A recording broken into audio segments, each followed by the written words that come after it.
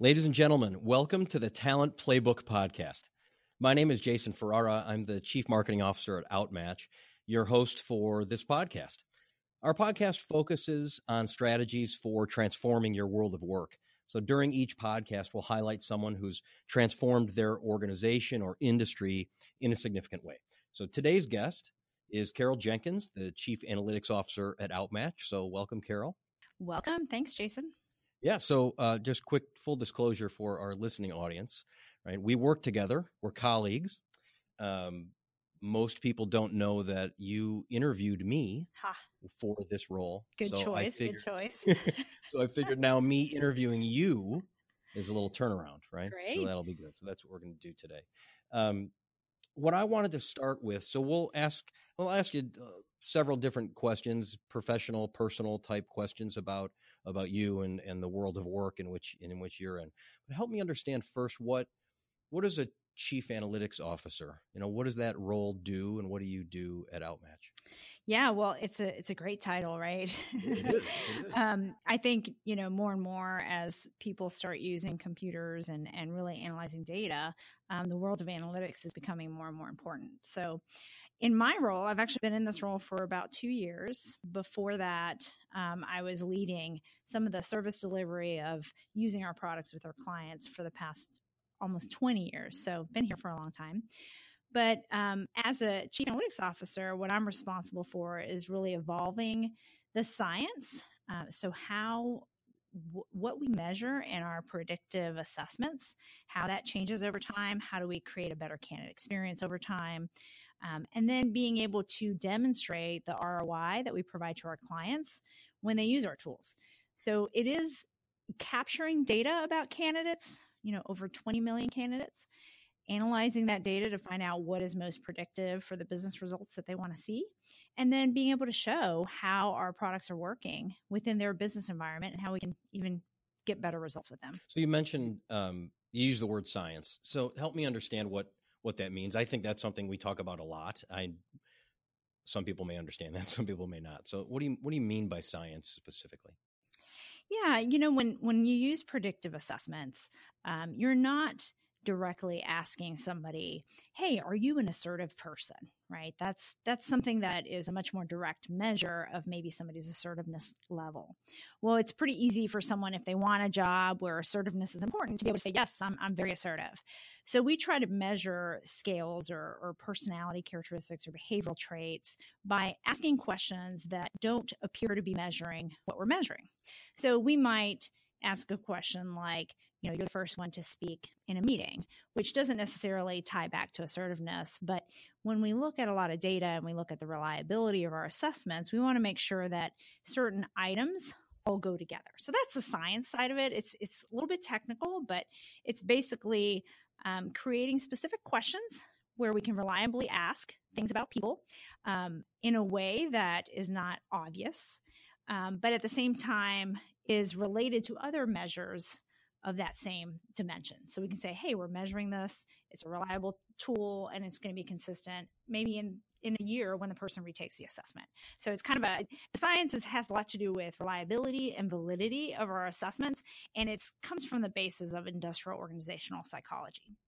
Okay. So that was my next follow-up question is how do you learn about that? Like where does someone go and say, okay, well, I'm going to learn the science of asking questions about, how to understand what really motivates people? Yeah.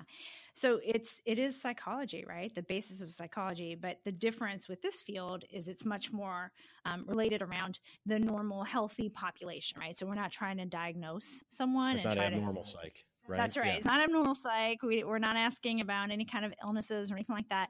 But we're really trying to, provide a psychometric tool, a tool that actually is doing what it's supposed to be doing to capture some of the things that are important to organizations. And really, we also have to understand the organization and what they need and what success looks like so that we can marry both of those things together.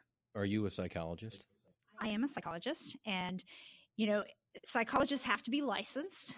So I've been through a licensing exam and everything, but yeah, I have a PhD in industrial organizational psychology. Yeah. So how did you get into industrial organizational psychology?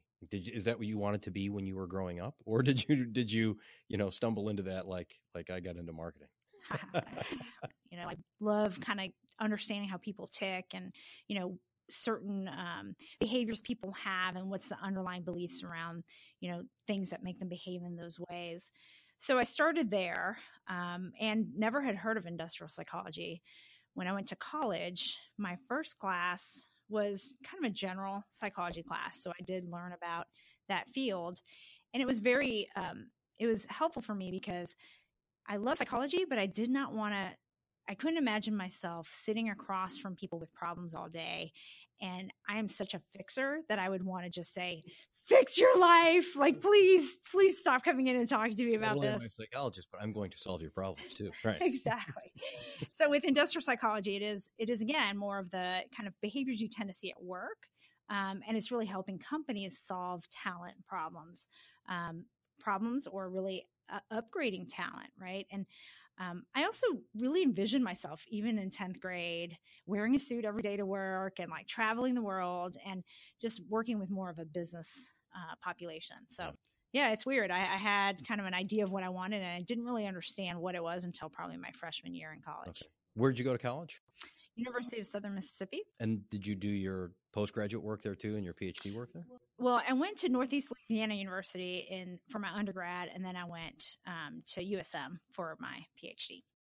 So, I mean, that, to me, I didn't grow up wanting to become that, and I don't know lots of people who wanted to become that. Is there someone you had that was a mentor in your life or your career or your schooling that helped you like round out the edges of your thoughts about psychology or how you wanted to take that education forward?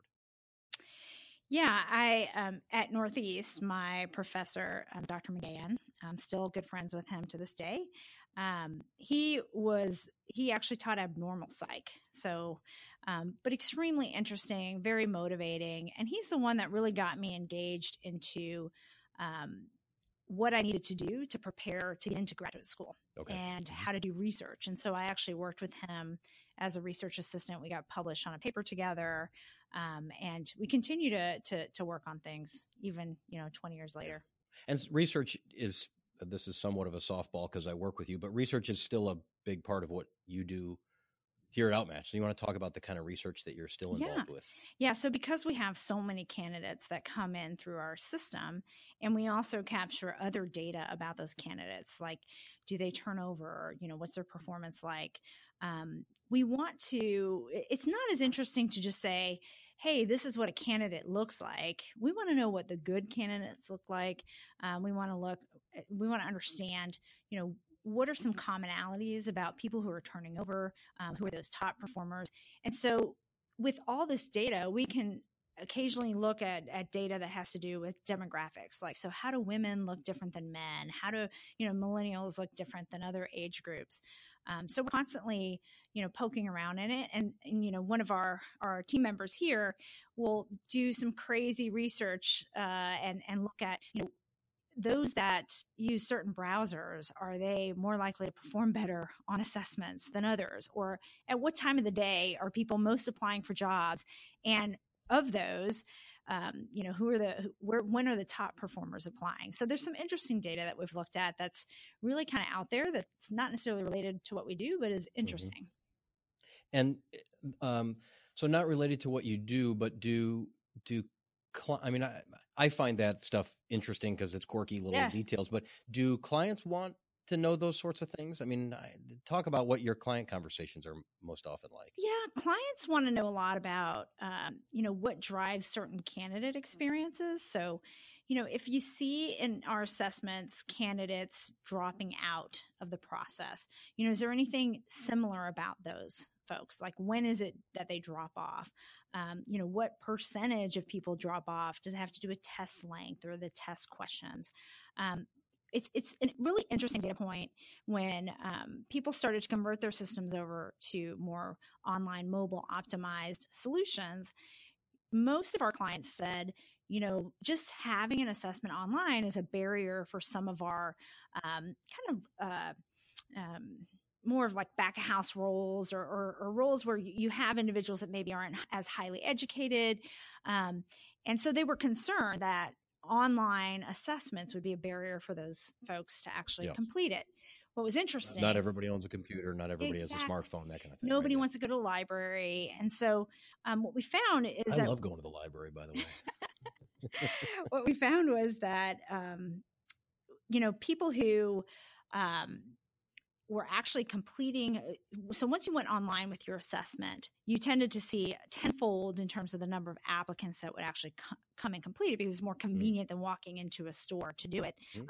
But what was interesting is when we went to mobile, there was such a concern about those typical, that demographic.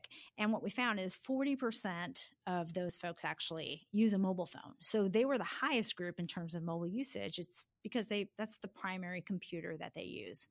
So when organizations were really wanting to improve their diversity and really attract candidates from, all different levels, having that mobile optimized solution was really important, because it really drove more of those candidates to them. Yeah. So that's a big part of that research function, right? Yep. Is understanding what's in all that data, not just collecting all that data. Yeah.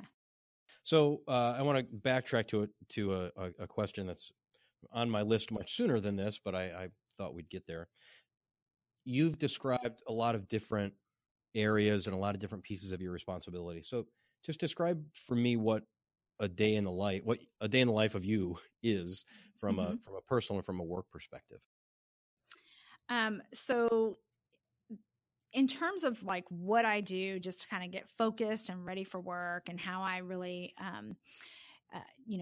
attack my job every day, I would say it's changed a lot in the past 2 years, because I got a dog.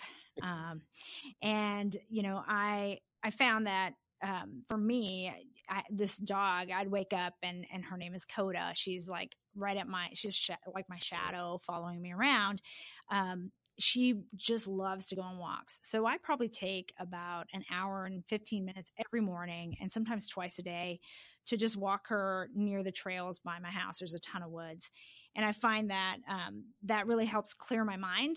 And, either I'm going to listen to Pandora and like just completely check out into music, or I'll do something more productive. I mean, that is productive because it helps me probably think better the rest of the day. But another thing I might do is, like, I started to listen to Audible, because I'm not a big reader, but being able to listen to leadership books and self-improvement, because that's part of like leading my team. I need to stay up to date on that, on those things. If I can pause you real quick, because I think that's an important point. Everybody says, well, you should read this book. Not everybody loves to read books, right? So there are alternatives to that. You can consume that information in different ways than having to sit down and read it. Yeah, for sure. And with my commute, it totally helps as well. But I feel like this whole process, I've changed my lifestyle to actually include exercise every day, and probably lost 20 pounds over the past 2 years and maintained it. And so probably I'm the healthiest I've been, which has been great. So it's good to be focused on that. But then once I get on the job, if you want to kind of know what I do, I'm the type of person. So I really feel like my role is perfectly matched for my personality. And, I know you know me well, so I tend to be pretty high energy. I love variety, and just don't tell me what to do. Give me my freedom, right? That's all about me. And so that's what my job is like. I have no idea what I'm going to do. I mean, I have on my calendar what I'm going to do, but it's varied every day. It's super diverse. I was just traveling last week, meeting with clients. I might be actually doing a research paper. I might be doing a conference, or I may be learning about the latest technology on machine learning and really understanding a programming language called RStudio, which is insane. And at my age, learning a completely new software program, and it's almost like I'm becoming a computer programmer, is very difficult. But it's interesting to kind of have all these different diverse aspects of my job, because it helps me be more strategic when it comes to product innovation. So I'm kind of out there in the research, learning about things. I'm going to conferences, I'm talking to customers, I'm talking to prospects, and that gives me a lot of ideas of how the business is changing in HR and what people are wanting to see, probably a little bit earlier than others that don't have that exposure. So let's talk about how you see the business changing, or how you see human resources or the human capital functions in companies changing. What are some of the biggest changes, I suppose, you've seen in your career, right?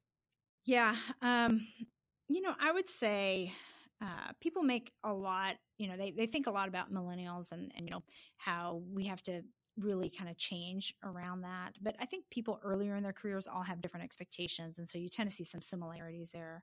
Where I see the biggest change now, and I keep hearing more and more about this, is a lot to do with like the gig economy. So now that Uber has come in and people can be very flexible and choose the hours that they want to work, what I've been hearing from prospects and customers, especially those that work with hourly populations, is that those team members want flexibility. They want to be able to say, look, I want to work from 8 to 6 or 8, not 8 to 6, that'd be a long day, 8 to 3 or, 9 to 2 so I can pick up my kids or whatever might be the case. And they could go to Uber and get that flexible schedule.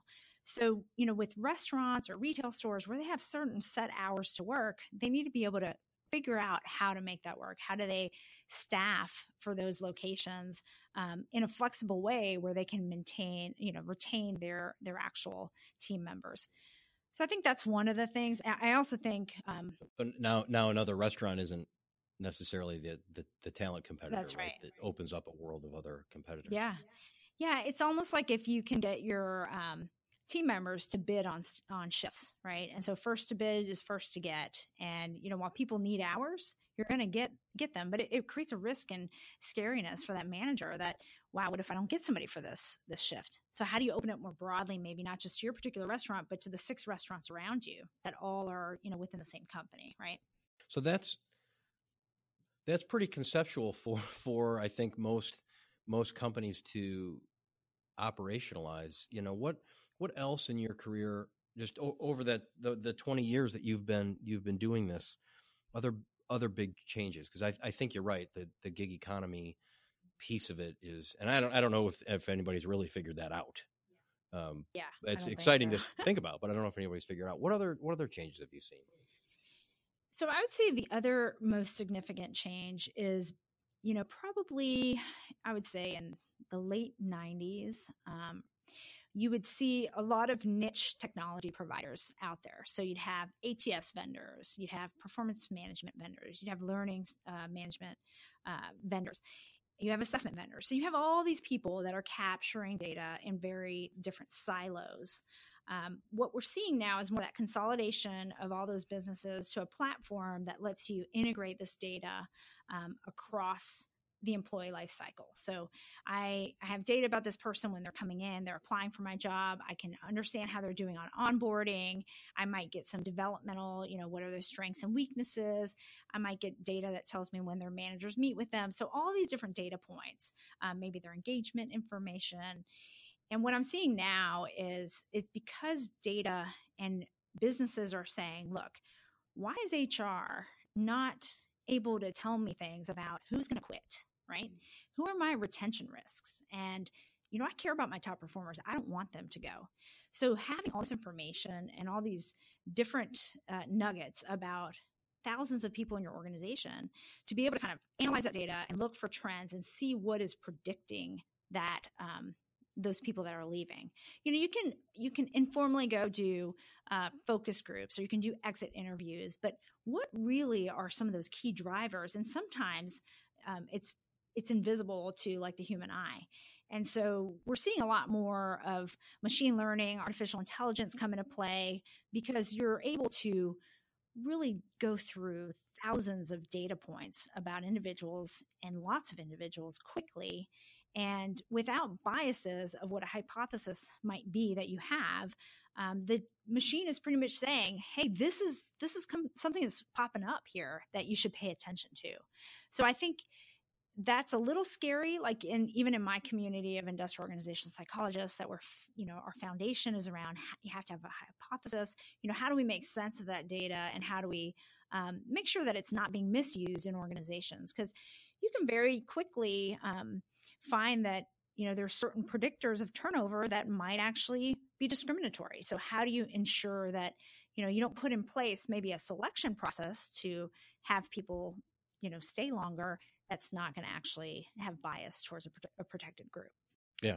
Okay. So let's talk about machine learning a little bit. I mean, again, that's something that we talk about often here, but I don't know what our listeners will exactly know about machine learning. So just a little bit about it? High level description, and we can move on from there. Yeah. So I think some of the cool things about machine learning is it's pretty much everywhere, right? So if you listen to Pandora, and you start liking songs, as long the millions of other people on Pandora are liking similar songs, it's understanding patterns about your personal behavior, and then will predict what you want to see or hear next. It's pretty popular in marketing. Most of us will go do a Google search, and then later we're on Facebook and we see all these ads about what we searched, and it seems very big brothery. So, that's kind of the predictive side of machine learning but how it works is, there's a lot of different statistical methods. But what you do is you get a large data set of, thousands of people.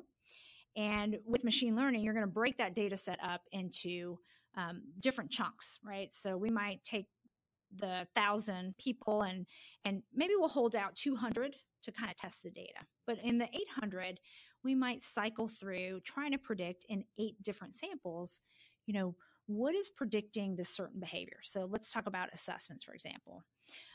Or we can talk about common ways being used today is in medical, diagnosis, right? So let's look at mammograms, right? And you might feed in 800 cases where you've got, pictures, and then the pictures have millions of features, which are little different characteristics in pixels. And then what you're doing is saying, did the person have breast cancer or not, right? And what the machine does is it starts to learn off these 800 cases, separately, kind of chunking that into pieces and creating an algorithm of here are the features that most predicted that this person had breast cancer. And then you test it on the holdout 200 test cases that you had, and you see how much were we on target or off target. So, something like that, like just those types of medical devices are much better at identifying these little minuscule features that the human eye couldn't see. And so the same thing goes with people, right? Like in people behaviors, there are sometimes things we're not understanding that the machine might pick up a little quicker. Got it. Okay. And but you're still applying your IO psychology expertise to the outcome of that, right? It's not just, hey, I feed in a bunch of data and what comes out the other end is, well, okay, that's what the answer is. You're still applying, I would imagine you're still applying what you've been studying, what your profession is to that outcome. Absolutely. It's garbage in, garbage out, right? And probably the worst offender of garbage is organizations' performance data, and making sense of it. You sometimes get top performers that are put into a really poor performing store. So if you throw that in the algorithm, you're actually, now predicting, you're saying a top performer, those characteristics of a top performer are actually tied to a poor performance. So there's some things that as IOs we need to be careful about, and then also all the different things that we're putting into that algorithm to make sure that we're not going to discriminate. So, for example, if we look at commute to work, in some retail companies, for example, they might only have their stores in very affluent neighborhoods.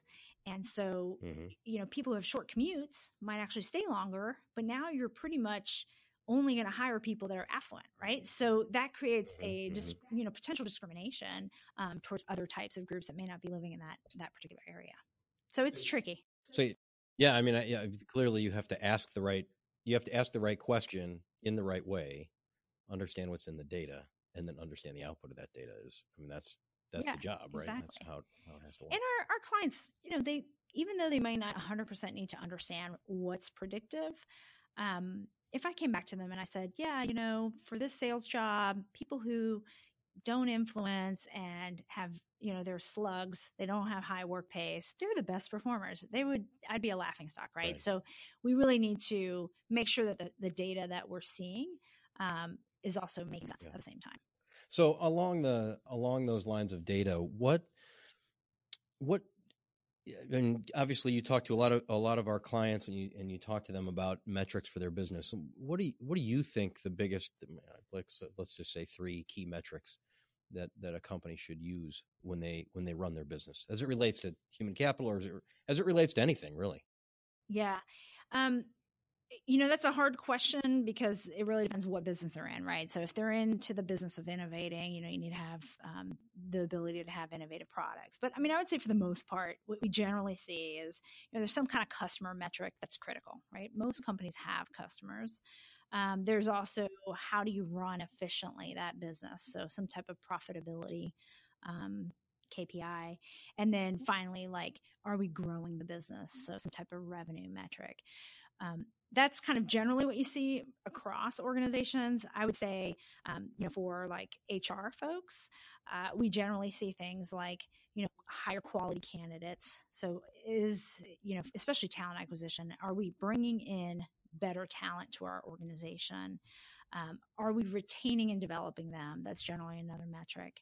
And I think with the cost of turnover and how our economy is right now, where it's very low unemployment rates, having vacancies are really costing a business a lot of money. And most people don't even track that, but that's probably the biggest cost of somebody leaving an organization is you don't have somebody to do their job. So now you're really behind the ball. So hiring them faster is also an important piece. Yeah, I love that you started that with the general metrics. Have a customer metric, have a growth metric, an efficiency metric, and then brought that down to more of an HR level. What's important, really, I think what's important to come out of a conversation like this is, as a human capital professional, the decisions you make about the people you hire affect those higher level metrics, right? So turnover and costs could very well affect profitability, right? There is a direct connection between those things, and human capital professionals have to recognize that and work toward that, right? Yeah, and I think that them not being afraid of the data is critical, right? So there is a little bit of a gap in terms of HR professionals. If you ask most of them, they say, and I think there's been some quotes on this online too, but they want to be in the business of human resources because they like people, right? They don't like numbers so much. But if you get someone that really likes people and understands numbers, then they can really prove their value to senior leadership and attain a seat at the table with those leaders. Because if they're trying to grow the business, what better way? People are your biggest talent. They're their biggest asset. What better way as to improve productivity by 10%? That's where you see huge improvements in terms of financial benefits. So don't be afraid of the data is a great phrase and perfect lead into my next question, which was, if somebody's starting their career, what advice would you give to someone starting their career? It doesn't have to be in HR. It could be. But it also can't be, don't be afraid of the data, because you just said that. Yeah, it won't be that. No. I've always been a don't ask for permission, ask for forgiveness kind of person. I think that, in organizations, and some of this might be the way people are raised, right, by their parents, right? If they fall down, did the parents rush to them and say, "Are you okay?" Right? Or did they say, "Get up, come on, you're fine."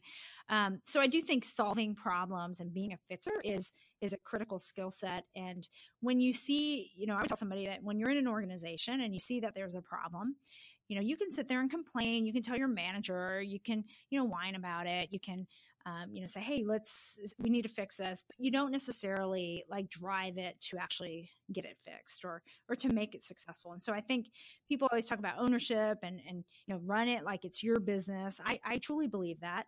And I don't believe that you have to be told that that's what you need to do. I think that as, your strong work ethic that you bring to the table, when you see something that could be done better, go own it and make it happen. And then if you step on toes, ask for forgiveness, right? I've seen the opposite of that hurt people more than, somebody who actually takes the initiative, gets it done, and really does it with good intentions, right? I think that's the key thing is, having that grit, being able to see something, solve it, and not take that victim role and not wait to be told, right? Like, that's a critical piece. Yeah. That's great advice. Good. So one of the things that in our relatively brief prep for this conversation, we talked a little bit about leadership development and coaching. And so, are the types of things you just said, being a fixer and taking ownership and having grit, running it like a business. are those the kinds of things that you have coaching conversations with your team, or even maybe clients like, Carol, we need some help on figuring out how to coach? How do you approach those conversations? Because I know that's a particular passion of yours, so I'd like you to talk a little bit about it. Yeah, I think that a lot of times problems at work are created because of misunderstandings, right? I'm generally, I believe that most people have good intentions and that they try to do the right thing. But when somebody's at a meeting, so for example, if somebody took that initiative and stepped on a toe, assuming that person is just trying to take your credit for you, or they're trying to make you look bad, like those are assumptions people make, right? And my belief is that as leaders, we have to be able to have questions. And if there is something that is upsetting, before assuming, you have a dialogue and you talk about, hey, tell me a little bit about what happened, or what were you trying to accomplish with this? Let me hear what your goals were. And so I think a great book is Crucial Conversations, because I do think it really sets people up to open up a dialogue that's a win-win for everyone, where you get the true intention of what that person's trying to do out there, and you put away those assumptions. And I would say that is, out of all the feedback I give people, that's one of the top ones, is their ability to really have a conversation with someone that goes well, and where they both see each other's perspectives, and most of the time they both want the same goal. So that's definitely, I think, one of the most critical pieces in terms of leadership and being able to really progress in your career. Yeah, seeing the ability to articulate and see the same goal is incredibly important. And I think from a business perspective, you outline the metrics, right? The customer metric, the efficiency metric. Like, people think of those as goals. People have to understand the reasons behind those and the data that goes into those, into generating those. Yeah, that's really important. Great, and thanks for mentioning Crucial Conversations. That's a great, not only listener tip, but it is a great book. So thanks for doing that. For sure. Yeah. All right, well, we've come to the end of our conversation. It was easier than you thought it would be. It wasn't as crucial of a conversation, Jason. Well, thanks. I want to thank you, Carol, for taking the time to do this. It's really, really fun, and I know our listeners will benefit from that for sure. Awesome. Well, I appreciate it as well. Great. And I'd just like to thank everybody who's listening for listening to the Talent Playbook podcast. It's fun to do. We will have more of these, that is for sure. Thanks also goes to Charles Summers, our producer, sitting over there, manning the computer, making sure that it all goes well. So thanks, everybody, and we look forward to another episode. Bye. This podcast is a part of the C-Suite Radio Network. For more top business podcasts, visit c-suiteradio.com.